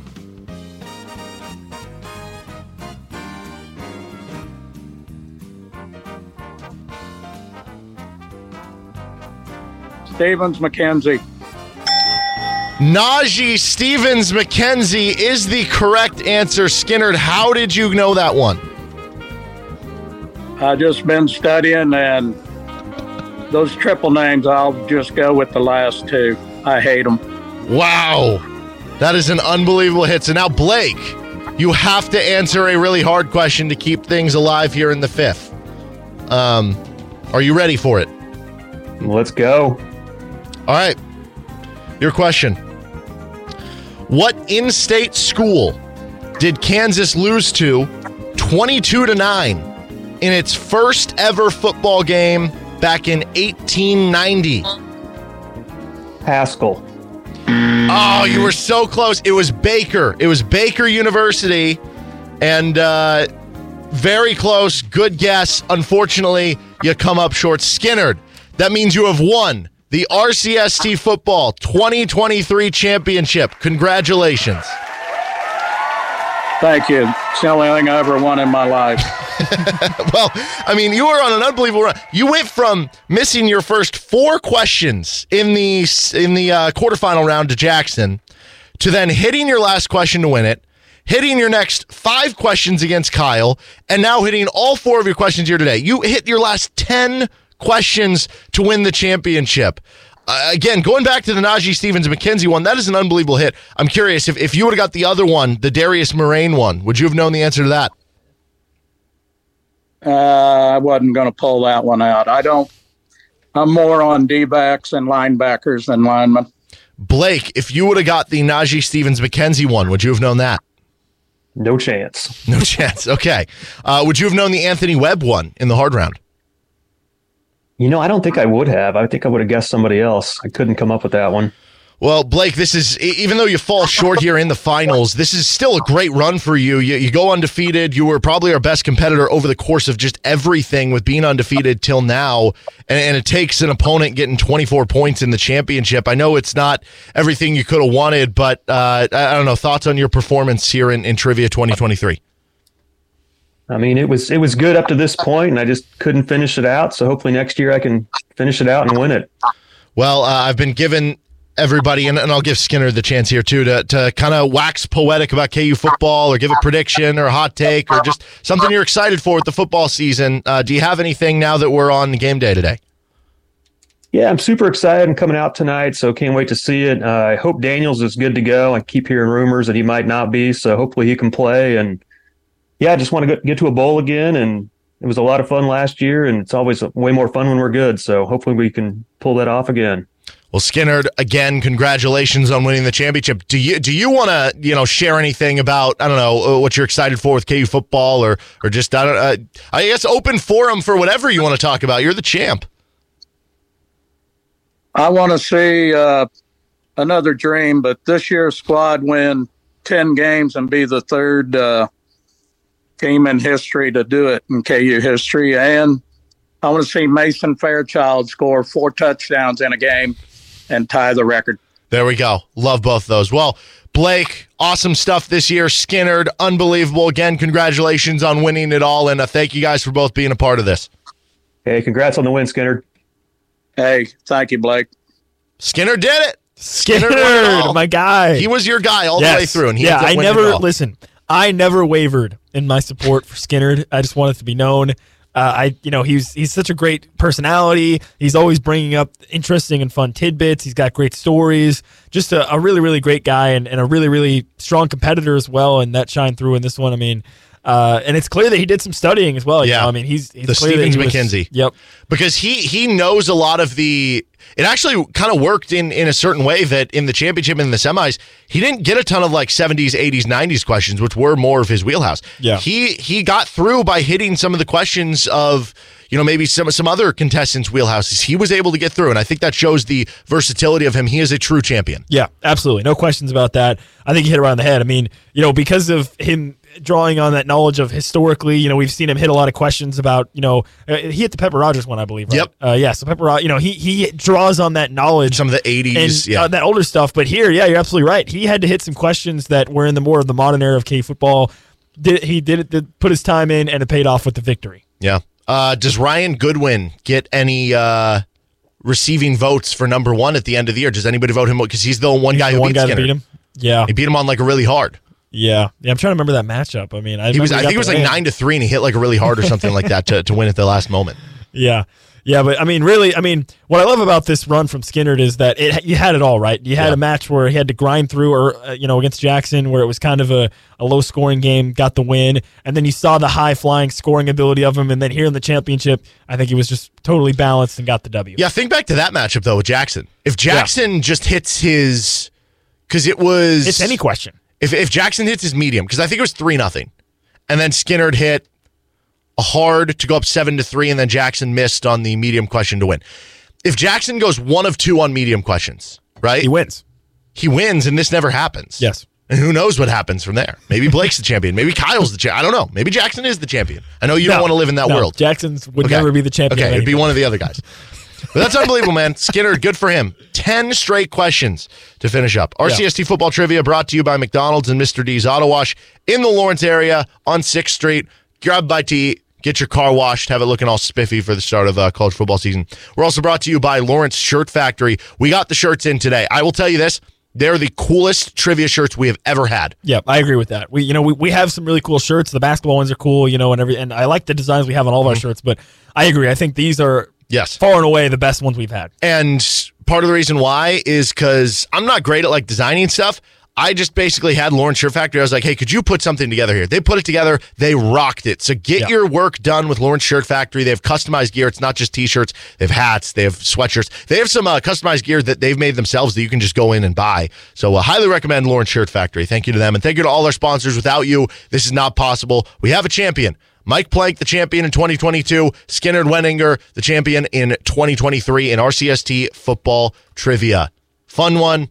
We're looking forward to bringing it back next spring, but it's going to be a while before we have more trivia. So everybody has a lot of time to study, that's for sure. All right, he's Nick Springer. I'm Derek Johnson. Come on out to Big Mill. We're going to be joined by Lee Sterling of Paramount Sports, talking a little college football betting action in week 1 on the other side. This is RCST on KLWN. Depend on it. Welcome back in. We're live at Big Mill ahead of the KU first football game of the year. We still have 2 KU football pairs of tickets to give away. We got a bunch of NASCAR tickets, T-shirts, gift cards, plenty of other stuff. With Nick Springer, I'm Derek Johnson here on KLWN. And now we're going to be joined by what's going to be a recurring guest here over the course of football season. Excited to bring on Lee Sterling from Paramount Sports. And Lee's going to join us here to help break down some of the betting lines and some of the games to watch and give you some good advice for maybe how to make a little coin this weekend as you're watching the first week of college football. Lee, thanks for hopping on here. But before we get into some of the games that we have, there's obviously some new rules in college football this year with the timing differences and the clock not stopping on first downs outside of the final 2 minutes of the first half and the second half. And we saw a few less plays per game in week 0. I don't know. What are kind of the expectations of how all the rule changes are going to affect some of the over-unders and the totals? Is it smarter to just, blanket take unders here in week 1? Well, the unders only were 4 and 3 in the 7 games. So we charted it, and there was 8 less plays on average per game. So there was a little bit of a difference. I think we're going to see anywhere between a 2.6 and 2.8 less points scored per game once everything shakes out. So with them not stopping the clock just like they do in the NFL, you're going to just see teams that can run the football have a chance to run out the clock. So something to take note of. And, if you're normally, ready to attack these games and these totals, you're probably going to see about a little less than 3 points less scored per game. They tried to make these games quicker. That was the goal. But what they did was they added more commercials in the first week the game through just 1 minute less. That's it. Yeah, we'll see. Lee, we were going to get into the Oklahoma game, but I don't know if you want to weigh in. The Kansas line now, last I saw, is up to 32. Would there be one side or the other? It seems like the public's pretty in on Kansas. Would you be fading Kansas in this one? I don't know. Here's the problem in some of these games. The first couple weeks, it just depends on how long they keep the starters in, and a lot of times they're preparing for week 2. They'll tell you they're preparing for Missouri State, but trust me, they're already looking ahead to Illinois film. So, just a game I have no real opinion on, but we'll definitely have something on Illinois next week. That's for sure. And that is actually a great lesson right there from Lee. You don't have to bet every game. Bet the games you feel comfortable with. If you don't feel great about it, don't go forward with it. Now, OU minus 35 against Arkansas State. Which side of the line are you on there? So here's a game where I think Arkansas State is up against it. I think Oklahoma realized they have to get a quick start. First 2 games last year, they did not look good at all. So the timing wasn't there, but now with the timing with Dylan Gabriel, you saw when he used to play at UCF, when he got on a roll, look out. He was really tough to stop. And Arkansas State, they've had some good years. They've had some talent on this team, but now, they lost a lot on offense and defense, lost the top couple running backs. They lost a tight end who was productive. Defense lost, how about get this, they've lost 3 of the top 4 players. So I just don't think they match up against Oklahoma. When you play as fast as Oklahoma does, they usually get an extra 2 possessions per game. I think it makes a difference. Sometimes you got to lay it if you want to play it. Oklahoma, big over Arkansas State here, 55-10. Okay, so there's a good one. Now, flipping from the high-paced Oklahoma offense to the Iowa offense, which is probably the opposite of that, but I don't know. We'll see how they are this year. Iowa minus 24 against Utah State. Will Iowa get enough points to cover the spread here? So their offense was horrible last year. I mean, it was painful to watch. I mean, you could go shopping and come back and nothing changed. The MVP was their punter. So here's the situation with Iowa. They have to score 25 points per game, or there are going to be changes here. So the way I look at this game here is I think Utah State's going to have trouble scoring. I mean, the Mountain West Conference team here, what they have going is they couldn't score in the 2 games really against Iowa. The 2 scores they came in the 2 games came from Colorado State off drives of 35 and 23 yards, and they were set up by a bad punt and a Hawkeye turnover. The Iowa defense here, other than that, had 7 scoreless quarters here against Alabama last year, and this is not a great Alabama defense. Utah State couldn't score. They have pretty much lost. Anyone with any talent has gone other places here, and I do think Cade McNamara is going to start and play 3 quarters here. I like Iowa, 34-3. Okay, there's Iowa there. Now, Texas has been hyped up about the talent that they have and what they could possibly be this year. Rice has been kind of a trendy program lately, or one that's been kind of on the rise a little bit here. Who do you like in that game between 2 schools in the Lone Star State? I mean, JT Daniels. I mean, this guy's been around forever. He's been at 4 schools. He's facing Texas for a 3rd time as a starter. Started off at USC, then he goes to Georgia, doesn't play much there. Then he goes to West Virginia for a year. Now he's at Rice. I mean, they just don't have the players there. And then on the other side, Texas, I think that they're going to try to stretch the field. I think they want to show Alabama, they can push the ball down the field. That was their problem last year. Didn't hit on enough big plays. Passing Quinn Ewers has looked good. You remember, he got injured in the Alabama game, was never the same. So Xavier Worthy, Don Mitchell, these 2 guys I think might have big games here. So blowout city, romper room special.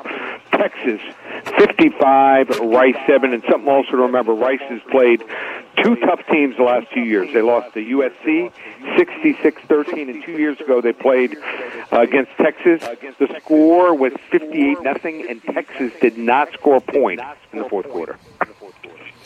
Well, that'll certainly help if that's the case again this week. Now, the game of the week, it's 2 top 10 programs. LSU, Florida State. It was a crazy game last year in which LSU had this crazy comeback, missed the extra point. Florida State ends up winning it. It's played on neutral site once again. This time, though, LSU was favored by 2 points. Who do you like in this one? So this is a great matchup. Last year's game was one for the ages, 24-23. Florida State wins it on a blocked extra point right near the end of the game. And what I took from that game and setting these two teams, number one, I think they're both a little overhyped. I think they should be ranked probably 11 to 15. So when I look at both quarterbacks, exciting quarterbacks, Jordan Travis for FSU, I just think Jaden Daniels is a cut above.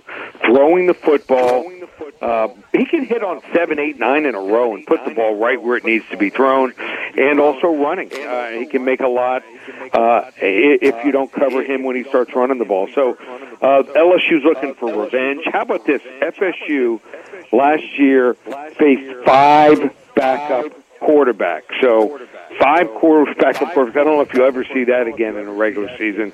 And Brian Kelly made some mistakes during that game, some tactical mistakes here. I probably cost his team 7 to 10 points. Last year, FSU, coming off that 5-7 season, they were the hunter. Now they're being hunted. I'm going to give you 2 ways to play this game. I like the over 56 total points, and I also like LSU 34-30.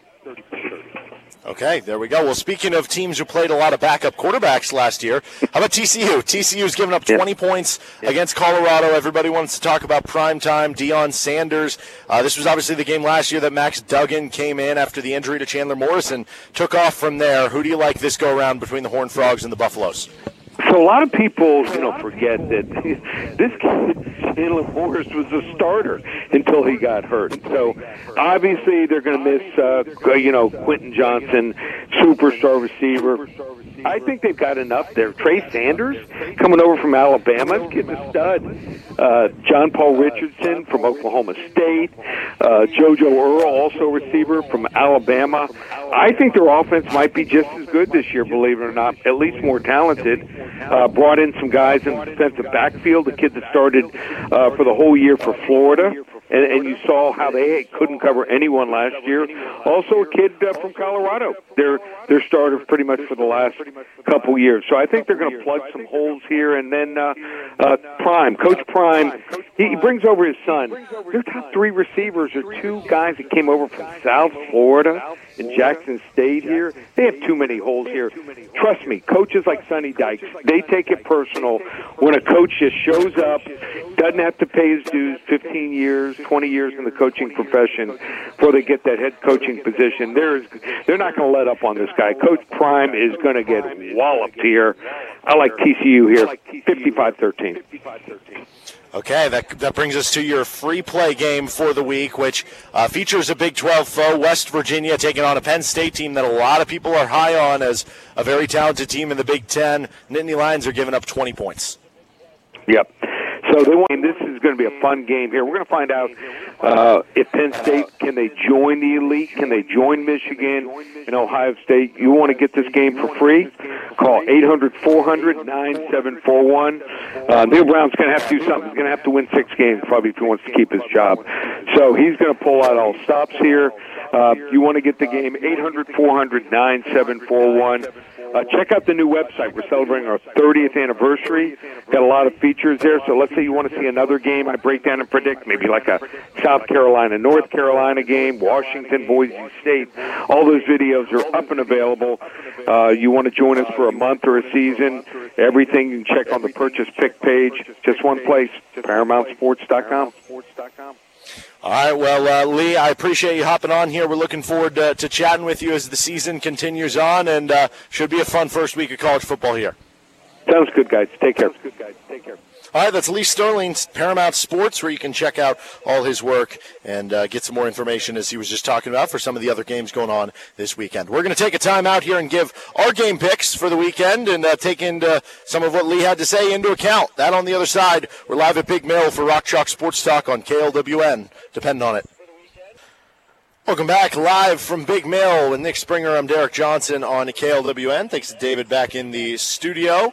As we keep going here from Big Mill, we still got Couple pairs of KU football tickets. We got NASCAR Speedway tickets. We got Big Mill gift cards. We got T-shirts. It's all free. You just walk by, spin the prize wheel, get free stuff. It's that easy. We don't have to get you to sign anything up. Yep. I think half the people walk by and they're like, oh, no, I have to, sign up for this or I'm going to be on a subscription somewhere. It's like, no, you just come by and spin the wheel. We've got a beautiful dog in front of us. Somebody's spinning with their dog. Somebody's got their dog right here. It's great. Get the dog's tail. You're a dog guy. I'm a dog guy, yeah. There you go. Anyway, before we get to our game picks, I did want to make mention of this. The ACC today voted to add Stanford, Cal, and SMU to the league. Yeah, it's a clown show, to be honest. I absolutely hate this. What are we doing? Why? This is the stupidest thing I've ever seen. I really don't like it at all. First of all, why is SMU this market that people think, oh, SMU, we got to go to SMU? No, that's stupid. Well, supposedly they kind of bought their way in. That they said they're not going to take media contract money for that's 3 years or something. Why would they do that? Because they just want to be in for the long haul. Which is going to be funny because in a few years, Florida State and Clemson and some of the schools are going to be like, we're going to the SEC anyway. It's just dumb, man. It's just dumb. Yeah, so I guess they're still, at least with Stanford and Cal, it's still coastal. Doesn't say, I guess it says Atlantic coastal. Dude, it literally is in the first word of the conference, Atlantic. Where Stanford and Cal? Pacific. Technically, the ocean is one ocean. It's all connected in some way. No, you're wrong. It's in the title, Atlantic. No, but I'm saying, if they wanted to cut that and just be the CC, the Coastal Conference. You see what I'm saying? All the ocean is connected. There is no blockage. Technically, the Atlantic Ocean is the same as the Pacific Ocean. No, you're It is wrong. one ocean. That's basic geography. It is one ocean. Wrong. It is all connected. No, that's the dumbest thing I've ever heard. Now, again, if they want to drop the Atlantic and just be the Coastal Conference, I'm super down for that. The CC, I'm all for that. All right, here's game picks for today. For what it's worth, you went 45 and 55 in college football last year. Sucked. I was 44 and 56, so I sucked just a little bit worse. You sucked a little bit less than I did last season. Let's do well this year. I want both of us to finish. I'm locked in. All right, first up, Colorado at number 17, TCU. Horned Frogs giving up 20.5. Yeah, I just think it's going to take some time for Colorado to kind of get going under Coach Prime. I don't think it's going to be week one success. So I actually kind of like TCU here. I'm going to go with TCU. I know they maybe lost Bex Duggan, and people think, TCU's going to suck now, whatever, that means good. It was a fraudulent run to the CFP. I think they'll still get the W here by 20 or more, or I guess 21 or more. It's 21.5. But, yeah, I like TCU here. I'm not saying that I don't think Colorado will be good under Coach Prime. I just don't think it's going to happen right away. So that's why I like TCU here. All right, we got a few more games, then we'll get to our lock of the week. But I'm going to take TCU also. I liked what Lee said and kind of putting up the numbers. I think TCU is still going to be really good on offense. I wouldn't be surprised if TCU has the number one offense still in the Big 12. Just different variations of it, but Sonny Dykes is a really good offensive coach. Boise State is at number 10, Washington. The Huskies are giving up 10 points. Yeah, this is a tough one. Because I don't really know that much about Boise State, to be honest. I mean, they're usually a fringe top 25 team out there, doing their own thing. I don't understand why they didn't try to join the Pac-4, or, make a move for their own sake or whatever. But I guess they're just happy in the Midwest. So I'm going to go with Washington here, minus 10. I think they have Michael Penix back, right? Yep. So Michael Penix is back. Top two receivers. A really electric quarterback. I like Washington here. This will probably be a higher scoring game. But I think Washington covers against Boise State. I think Washington, too. I could see it being a close, competitive game.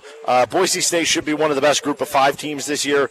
But I think the fact that Washington has that good offense, they should be able to put enough points to pull away from the 10 I feel the same way. Yeah. Number 21, North Carolina against South Carolina. The Tar Heels are giving up 2.5 points. It's on neutral field in Charleston. So what is the thought on Spencer Rattler?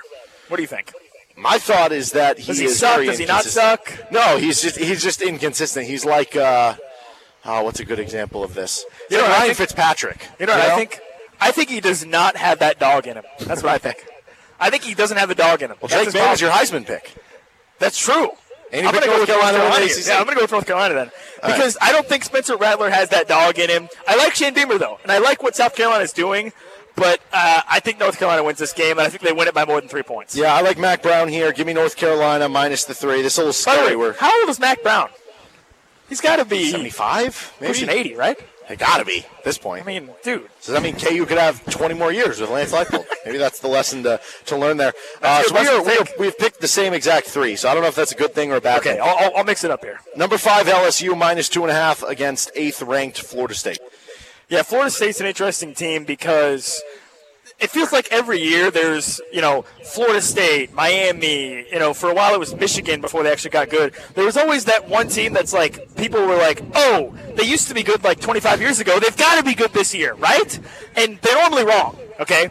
But in this case, I'm going to pick Florida State. Jordan Travis is a really, really quality quarterback. I know LSU has a pretty good quarterback in Jaden Daniels too, but I'm actually going to pick Florida State here. I think Florida State is for real, and I think this is, for Florida State, this is kind of make or break for them. Like, they have to prove that they're legit right off the bat. So they need this win. I'm going to go with Florida State. So this will be one more different. I'm going to go with LSU minus the 2.5. When I look at how last year's game ended, LSU losing in that way, I think, gives them a ton of motivation against Florida State. I also just think LSU is a better team. Now, I'm not in on the hype. I agree with Lee on this one. I think both teams are probably a little overranked. I see Florida State closer to being like number 15. I see LSU being closer to probably like number 10 than they are number 5. I think there's a little too much hype here, but I don't think it comes out here. And this is something that the SEC does every year. They usually win a lot of these big non-con games. That's why they get propped up in a lot of ways in the rankings, and then it, kind of you have your internal carnage. So I think it starts here in this one. LSU wins by 3 or more. Last one we have here before our lock of the week. Number 9, Clemson is minus 13 at Duke. This is an interesting one. Duke is obviously an opponent KU saw last year, and they ended up winning 9 games. Yeah. So under Mike Elko, which that was his first year as head coach, I believe, right? Yes. Yeah, so a pretty impressive first year for him and with Duke. And with Clemson, they finally gotten rid of DJ Uyunglele. Now they're fully on to Cade Klubnik, which, again, I think is kind of rude. Why would you want to club me? That's kind of rude. But anyways, I'm going to go with Clemson here. I just don't see that Duke's offense is going to be able to keep up. I think Clemson is going to score enough that Duke is not going to be able to keep up, and they're going to win the game by more than 13. By the way, have you seen some of the early NFL draft rankings for next year? Riley Leonard, the Duke quarterback, is like top 5 quarterback. Really? Yeah. That is very surprising. I know, very surprising. Because it's not like he was that impressive at Duke, I don't think. Well, I mean, he was good in the game last year when they played Kansas, but Jalen Daniels was clearly the better quarterback. Obviously, in the NFL, you have some projection with size and some different things that impact that. But, yeah, I thought he was a good quarterback. But I guess that makes you feel even better about the Kansas win against Duke last year, which continues to me to look better and better the more we're away from it, to where it's like, that was like an awesome win. They beat a 9-4 Duke team with at the time of the game, it was like, prospect. Oh, Duke might be a fringe bowl team, maybe. Maybe they, it's a decent win. And then they win 9 games. Wait, so who did you pick there, by the way? I picked Clemson. Okay. I am going to go Duke here. Okay. Keep it close? Well, I think Mike Elko's team is going to play really good defense, that it's going to be kind of a lower scoring, ugly kind of game. I think Riley Leonard does enough. Even if it's 31-17, though, Clemson wins. I know. I was thinking more like 24-17, somewhere in that range. Okay. I think Duke can keep it close. I think Duke has a good team. It's in Duke. They're going to be hyped up week 1 of the season, giving the Blue Devils in that one. You went 10-9 on locks of the week last year. I was 8-11. It's positive. Well, when they're locks, it's supposed to be better than that. So we both need to do better this year. Who do you like this week? All right, I was back and forth between a couple locks. I was actually looking at the TCU Colorado over, but I think for my lock of the week, I'm going to go with Iowa and Utah State under 43.5. Iowa's going to win like 21-0. It's going to be way under. So absolutely hammer that. Iowa can't score, and their defense is great, so I can't imagine Utah State's going to score very much. Under in 43.5, Iowa and Utah State. All right, I'm going to go Tennessee minus 28 against Virginia. Virginia is being seen right now as one of the worst Power 5 schools for this upcoming season. They lost their good quarterback, Brennan Armstrong. Even with him being a solid quarterback last year, I think they were, 3-9? They were bad last year. They're probably going to be bad this year. You look at some of the win total over-unders, they're around that 3-win range. So they're not supposed to be very good. Is Hendon Hooker back? Hendon Hooker's not, but they have Joe Milton. That's what I thought. The guy who has the biggest arm in college football. Dude, that dude was playing college football since like 2013. I know, that'll help them, right? You need the experience and everything. Now, I do think he's inconsistent, but here's the thing. Tennessee, what do we know about them? They play up and down. They play fast-paced. I do like Josh Heupel. Could you not see this being a game that they put up 56 points and Virginia only puts up like 14? I think you're good there. Yeah. So I'm going to take Tennessee minus 28 as the lock of the week. Dude, Iowa under, I'm telling you. All right, that's probably just a roll with it play. We're going to take a timeout. Our show goes till 5:30 today. Then the Crimson and Blue show takes over after that. You can hear the KU game right here at 7 o'clock, as well as on our sister station, 105.9 KISS. With Nick Springer, I'm Derek Johnson. 2 hours down, half an hour to go. We are live from Big Mill. We got KU football tickets. We got NASCAR tickets. We got T-shirts. We got candy. We got, I don't know, Nick will give you a high five maybe. Yes, whatever. And a hug. And a hug if you want it. Yes. Come on out. We're going to be here. Again, KISS Crew will be here past 6 o'clock. We'll be back after this time out on FM 101.7 and 1320 KLWN. Depend on it. Okay, we're live at Big Mail. Come on out. We still have a couple KU football tickets. All we got to do is we're making you answer a trivia question, but we give you 3 shots at it. So we give you a really hard one to try to stun you, intimidate you. The people are asking if you've gone soft. 3 tries? Are you kidding me? What is this? Well, I give them a really hard one to make them be like, oh no, what did I get into? Then I give them a little bit of a harder one where it's still like hard, but they might be able to get it. Then I give them a bit of an easier one where it's like the one I gave earlier was who's the offensive coordinator? All I'm hearing is Derek has gone soft. All right, we'll see. Well, we have KU football tickets, we have NASCAR tickets, we have T-shirts. All you got to do is spin the wheel. It's free. You don't have to sign up for anything. You literally just spin a wheel. It's very easy. Yes. Anyway, college football fans, are you ready for week 1? DraftKings Sportsbook is hooking you up with a can't-miss offer to start the season strong. This week, new customers can bet just $5 on college football and score $200 in bonus bets instantly. You can bet on the Kansas game, which the latest line I saw was 32. The over-under was set at 60. So what does that mean? They're projecting Kansas to win like 46-14 or something like that. I think my math is right on that one. We'll see. We'll see if Jalen Daniels or if it's Jason Mean. Yeah, it's still 32. You can also, if you really want to, you can put $100 down on Kansas to win $1. Does that interest you at all? No? Not really? No. Okay. Well, you can do whatever you want with yours. Life's more fun when you're in on the action. Download the DraftKings Sportsbook app now and use code KLWN. New customers can score $200 in bonus bets instantly when they bet just $5 on college football. Only on DraftKings Sportsbook with code KLWN. The crown is yours. Gambling problem? Call 1-800-GAMBLER. 21 and older, physically present in Kansas. Bonus bets expire 7 days after issuance. Eligibility and deposit restrictions apply. Terms at sportsbook.draftkings.com/football terms on behalf of Boot Hill Casino and Resort. All right, so Nick, it's KU Missouri State game. Yes. In 2 hours here. We still don't know the status or what's going to happen with Jalen Daniels or for Jason Bean. If it is Jalen Daniels versus Jason Bean, how does that affect how you would pick the spread tonight? Well, that's an interesting question because let's say Jalen Daniels does play. There's not a guarantee he's going to be 100%. There's not a guarantee he's going to be 100%. So the real question there is, even if Jalen Daniels plays, is he full go? Is he, the Jalen Daniels we saw back in to start the season last year? And if that's the case, then I think it doesn't affect how you pick the spread because you'd probably want to go for Kansas at that point. But I don't know. With Jason Bean's electric. Jason Bean could make something happen and could score a lot of points too. So I think whether it's Jason Bean or Jalen Daniels doesn't actually affect my thoughts on the spread too much, to be honest. But I am curious about it, certainly.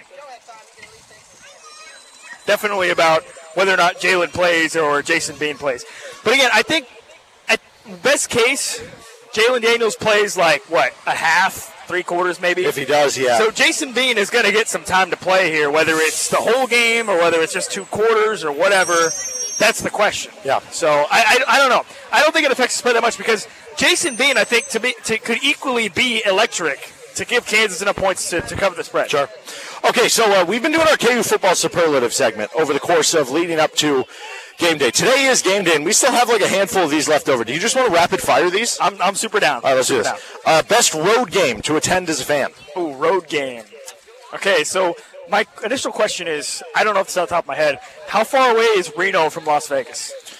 It's a long drive. It's like a 3-4 hour drive. But Reno, Reno is in Nevada, so you still have legal sports, but they have a bunch of sports books there, a bunch of hotels, and it's about a 45-minute drive to Lake Tahoe, which is... I know you love Lake Tahoe. Yes, and they have parts of Lake Tahoe where they have the sports betting and parts of it where it's just the nature side, the California side. So it's different than Vegas, Nevada but you can do a lot of stuff. pretty high on the list, because your other options are Oklahoma State, Texas, which Austin's a good place to go. Cincinnati, but I don't know. I've been to Cincinnati. Especially in November.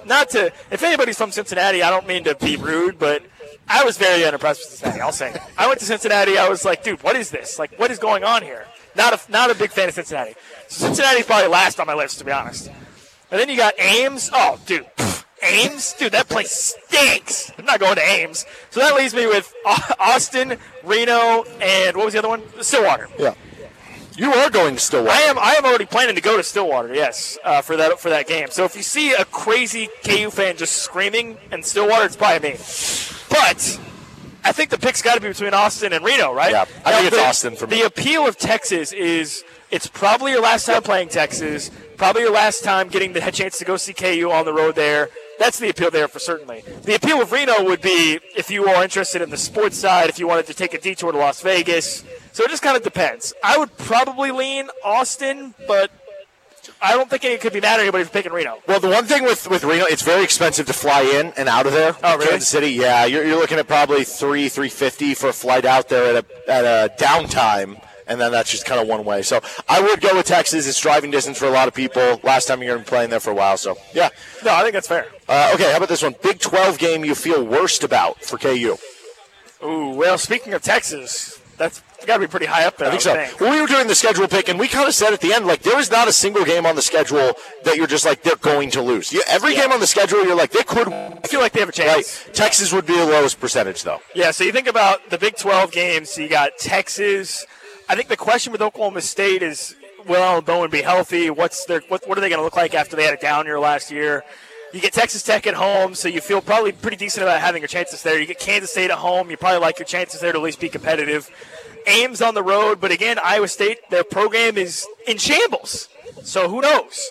So I think from the Big 12 perspective, by default, it's almost Texas. Now, if you eliminate Texas, I think at that point there comes an interesting conversation. Because you could look at Oklahoma, you could look at Texas Tech, you could look at Kansas State, you could look at even on the road against Oklahoma State. There's some good options there, but I think looking at the picture, at the schedule overall, Texas. Yep, I agree with that. Most impactful freshman. Ooh, I think there's only 3 freshmen on the 2 deep. So you got Keaton Kupeka, you got 4. Damon Calvin Greaves, Clemens, Damon Greaves, and Calvin Clemens. Missing anyone So on I the think 2 deep? in terms of playing time, I think we expect Calvin Clemens to be good, but not this year. Yes. So that leaves you with Damon Greaves, who's like 35 as a freshman, which, by the way, that's insane. And then I don't actually know how old he is. I know he's older though. And then you have Keaton Kupeka, and Keaton Kupeka is a guy that I think has been raved about quite a bit by this coaching staff. It feels like his impact will be more on special teams if he does make an impact this year. But, that could be very exciting. So Keaton Kupeka is an interesting pick. If you look at just strictly how much they're going to play, it's got to be Damon Greaves. If we do want to toss it out, what about if Jameel Croft, halfway through the season, they have some injuries or things start to click even more for him? We've heard good things about his competitive nature and how athletic he is and how talented he is. What if he's able to get more playing time later in the season and make that big impact? That would be interesting. Again, I think the only real path to that happening is injuries, though, right? I mean, sure. He's probably not going to be able to get in above a Marvin Grant, above an O.J. Burroughs, Kenny Logan. So it requires some injuries. That's why I'm nervous about taking that. No, I think Damon Greaves, you have to Aussie. Yeah. Damon Greaves. Most impactful this year transfer. Oh, So, most impact, not long term. It only matters what they do this season. Okay. Because, long term, I had the long term. It was one of the days that you weren't here, and I think I said, it could be Demarius McGee, because you have, 3 more years of it, right? Dylan Brooks, exactly. Yeah. But this year, who would that be? This year, I think the candidates are J.B. Brown, Devin Phillips are probably your top 2 in terms of immediate impact. Then you go to, a Gage Keys and Austin Booker.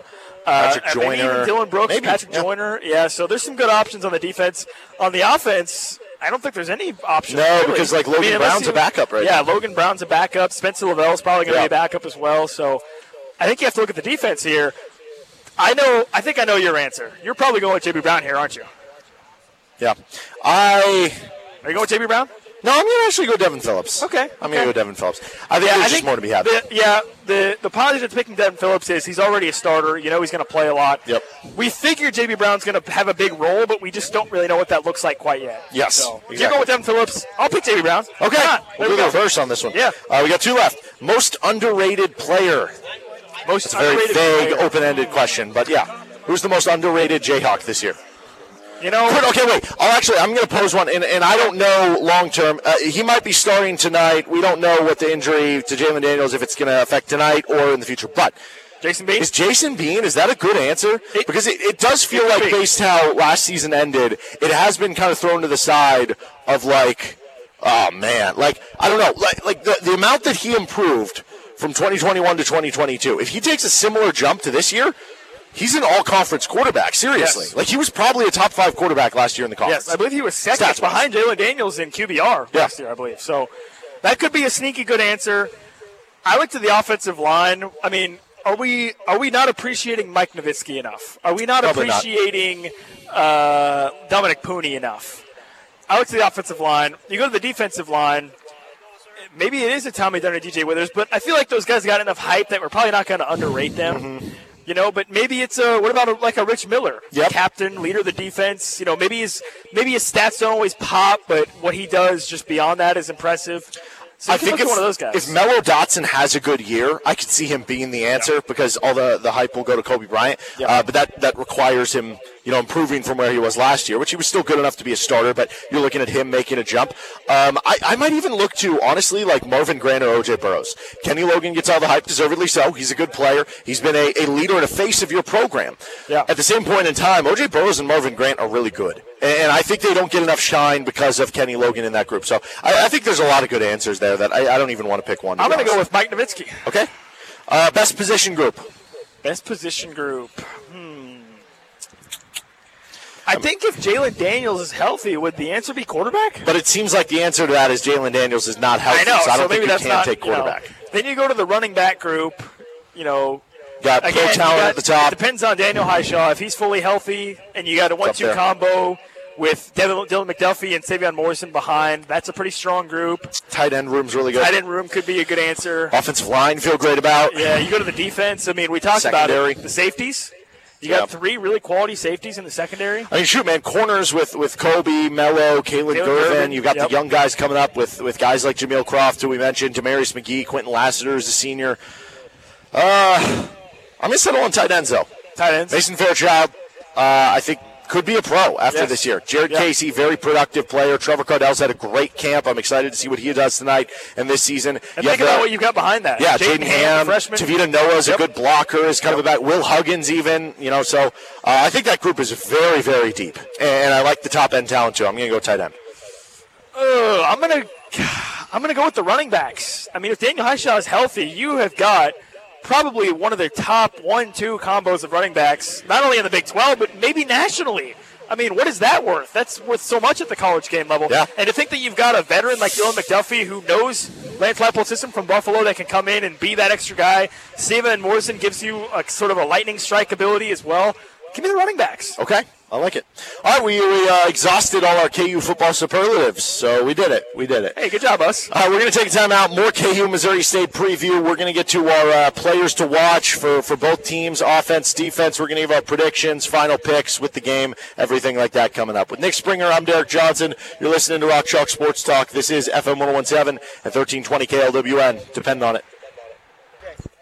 Welcome back in to Rock Chalk Sports Talk. We're live at Big Mill. We just gave out our final KU football tickets. We just had a guy come by and answer a really hard question off the top. No prep. He just did it instantly. Boom. I mean, that was one of the most impressive displays of KU football trivia I've ever seen. That was almost as impressive as Skinnerd winning it all earlier today. That's true. Does that guy have a trophy? No. You know who has a trophy? Skinnerd's missed questions before. That guy's 1-0. He's undefeated. So, the winning percentage goes with him. That could be true. Okay, so the news of the day, or I guess I don't even know if it's news. It's the rumors of the day around KU football are what's going to be the deal with Jalen Daniels. We heard from Lance Leipold throughout fall camp. There was kind of some, vague answers that were given. Tightness. Yeah, about back tightness. And then we got to this week, and he wasn't super committal in the answer, but he kind of led you to believe he would be the starter. Yeah, but he was kind of non-committal about it. And then some rumors popped up last night. I know Bryson Stricker was kind of talking about this on Twitter, that he's under the impression that Jalen Daniels is a no-go for today. So we'll see what happens. I don't know. There could be a lot of different directions this goes. I'm not ruling anything out. I'm just waiting and seeing on kickoff. We'll see what happens, whether it's Jason Bean or Jalen Daniels.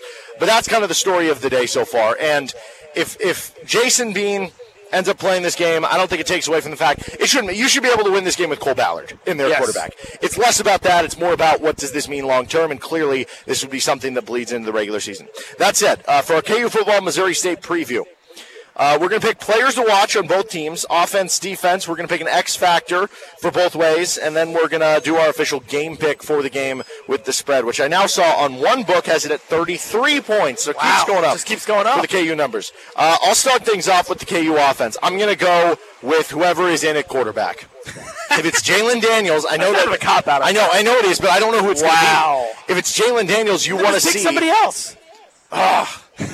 No, fine. I'll pick Jason Bean then. Okay, there you go. I'll pick Jason Bean. Because even if Jalen Daniels is playing, it'll be interesting to see what the usage of Jason Bean is, right? It'll be interesting to see how they use him on the field. If he's not playing, though, then Jason Bean's the starter. And I want to see if he's improved from last year, because last year he hit the highlight plays. He was really good last year. He was the best backup quarterback in the Big 12. But there were still differences with him and Jalen Daniels. You think of some of the small misses that he would make over the course of the game that maybe would cost you one extra touchdown or would maybe, get you the difference of possibly winning the game. I'll go with Jason Bean. Who is your offensive player to watch? Offensive player to watch. I'm going to pick Daniel Highshaw. He's coming off of that injury that he suffered last year at the end of his season, and I'm just curious to see what his form is. What kind of role is he going to have? Is he going to play a lot tonight, or are they going to save him a little bit more? But I'm excited to see what Daniel Highshaw brings because, like I just said in the previous segment, if you have a healthy Devin Neal and Daniel Highshaw, that is arguably one of the best duos of running backs, not only in the Big 12, but nationally. I mean, you've got Devin Neal, who I think projects to be probably a pro player in the future, who's a really quality running back. And Daniel Highshaw showed a flash of what he could be last season. And if he reaches that potential this season, I really, really like KU's running backs. Daniel Highshaw is the guy I'm going to watch tonight. Do you have anybody to watch on Missouri State's offense? I honestly don't, to be honest with you. I mean, they've been a big enigma. I don't even know who their quarterback is. Jacardia Wright, well, it sounds like they're going to rotate guys. Jacardia Wright, he's a former K-State running back, 711 rushing yards last year, over 4.5 yards per carry, 9 rushing touchdowns. He's a good back, so that should make it interesting for the KU linebackers and trying to wrap up. Switching over to the KU defense. I'm going to go with DJ Withers on this one. Really excited to see both him and Tommy Dunn, and I don't know which one of them is going to be starting, but both are going to play a big role. Both are going to play probably pretty similar snaps. Heard really good things about DJ Withers, how he finished fall camp. He's been a late riser. Redshirt sophomore comes in. This is the year that you're expecting him to have a big role on the team. I'm going to DJ Withers. Yeah, the defense is certainly where my interest is more focused based on this game. I'm going to look at Jamie Robinson here. What kind of game does he have to start a campaign that, depending on who you ask, this could be a make-or-break year for him. This could be a year where he is the bona fide leader of the defensive line, or maybe he's just, just a regular guy. I'm watching Jamie Robinson tonight. If he's able to have a game similar to a la Lonnie Phelps last year, people are going to start jumping on that train. So I'm going to keep an eye on Jamie Robinson on the D-line. Okay, for what it's worth, if we're doing Missouri State, a couple guys that I would mention. Vaughn Young, he's a linebacker, was second on the team in tackles last season. He was all Missouri Valley Conference honorable mention a year ago. He's back. They also have a good safety, all Missouri Valley Conference second pick in P.J. Hall, who's back. And they have a good defensive lineman. So they kind of got one good defender at each level of the field for Missouri State. But overall, you should be able to kind of overwhelm them. What is your X factor for KU in this game? So X Factor player or just X Factor in terms anything. of... X Factor can be a player, it can be a unit, it can be a position, it can be a don't fumble the football. I don't know. That is an underrated X Factor. Not fumbling. It's an underrated X Factor. Man, I'm gonna go with the wide receiver room as the X Factor. Maybe Lawrence Arnold specifically or Quint Skinner. Jason Bean, if he is going to play a bigger role tonight, he's a guy that loves to throw the ball down the field.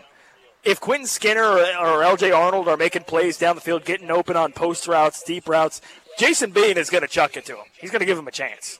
So I'm curious to see, that could be the X factor for KU offensively, is do they get those big chunk plays with their receivers? Does Quentin Skinner get behind the Missouri State defense? Does Lawrence Arnold show off that contested catch ability that he showed some last season?